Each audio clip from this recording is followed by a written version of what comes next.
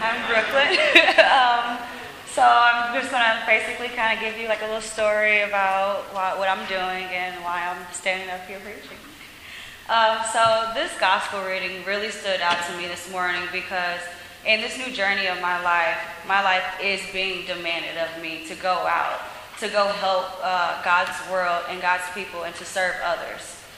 First of all, I would like to thank Father Angel and the Holy Communion family for giving me this opportunity to share my journey on this beautiful Sunday morning. I'd like to start by telling you a little bit about my story and how I've come to do this missionary work for the Episcopal Young Adult Service Corps. I'm a cradle Episcopalian, and 21 years ago, I was baptized as a baby in Mitchell Hall because apparently my mom told me the actual sanctuary was in the middle of construction back in 1995. My immediate family and extended family were also in attendance that day, and amazingly, they have been members of the Holy Communion since the late 1960s and are still active members in the church family to this day. At around 3 years old, my mom started making me go to Sunday school every Sunday. But little did she know that wasn't on my to-do list. Whenever she would take me to my classroom, I would religiously turn around and follow her back to her classroom, where she taught the older kids. After this happening over and over and over, and me following her back to her class, she finally let me stay, and I won that battle. I may have gotten a color and played, but I was still listening to that lesson. As I got older, I knew I no longer could play that game, so I started to stay in my class, and I really enjoyed the lessons that were taught. Being older also came with the title of being in the youth group, which I always looked forward to being old enough to be in. There were lock-ins, flashlight tag, hide and seek in the church, field trips to places like the City Museum, and lunch dates and pizza parties with all the youth group under the leadership of Karen Sturbins at the time. I always invited school friends to be a part of my church adventure. All of my friends, whether that be field hockey mates, cheerleader mates, basketball players, they all knew that if they spent the night at my house, we're all going to church on Sunday. I guess I was an evangelist back then.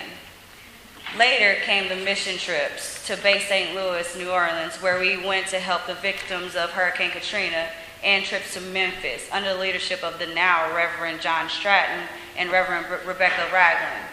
I guess I learned that giving yourself is a lot more rewarding than receiving.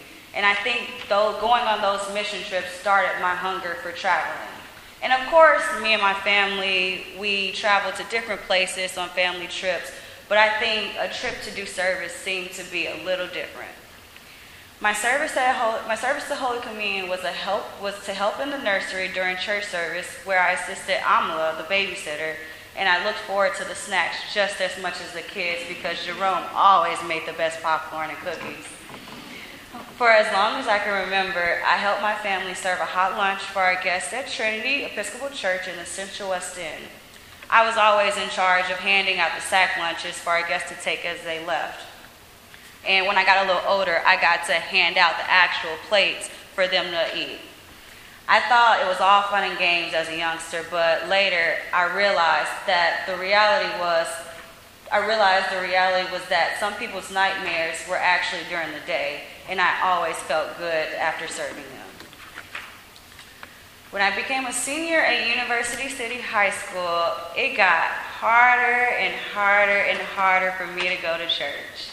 But my mom was relentless, and she made me still go every Sunday. I really didn't put up a fight. I just didn't want to get up until she kind of pulled the covers over me and was like, you got to get up. I would drag out of bed in whatever I had on like the previous night, and I still came and I got here. But little did I know that foundation was being laid, and I was learning even though I was half asleep during the service. Fast forward to my senior year at Missouri State University, where I received my degree in International Business Administration. I remember telling my mom I had no idea what I wanted to do in my life, but she said it's all right. Not all people have it figured out by graduation, You get out of school, get a job, and figure it out along the way. Then one day, a friend of mine from my business fraternity told me about this program called YAS, the Young Adult Service Corps, and how it was just like the Peace Corps, which was something I knew I think I wanted to do, but I think maybe 2 years was probably a large commitment for where I am today. So I went home that night and did my research, and I found out that this YAS, this Young Adult Service Corps, was through the Episcopal Church. How awesome. I knew then that that sounded great, and that's something I was interested in. So I called my mom and I told her about it, and I was like, this is something I really want to do, and she was all for it. My mom told Father Angel about it, and guess what? By chance, he had gone through the same exact program in Honduras. So I went online and I looked for the application, but when I went to fill out the application, I thought all was lost because I had missed the deadline. But by the grace of God, Father Angel said, don't worry, it's all right. Fill out the application and submit it anyway. They're still looking for young qualified people. And after I submitted the application, about a week or so later, they told me I got selected to go to New York for an interview, and they sent me my plane ticket. While I was in New York, I had a whole new awakening. In the interview process, about 18 others and I gathered at the Holy Cross Monastery in Poughkeepsie, New York, for a week-long discernment process. I had never been to a monastery before, and I had no idea what to expect. And when I say monastery, I mean like the great silence from 8:30 p.m. to 8:30 a.m.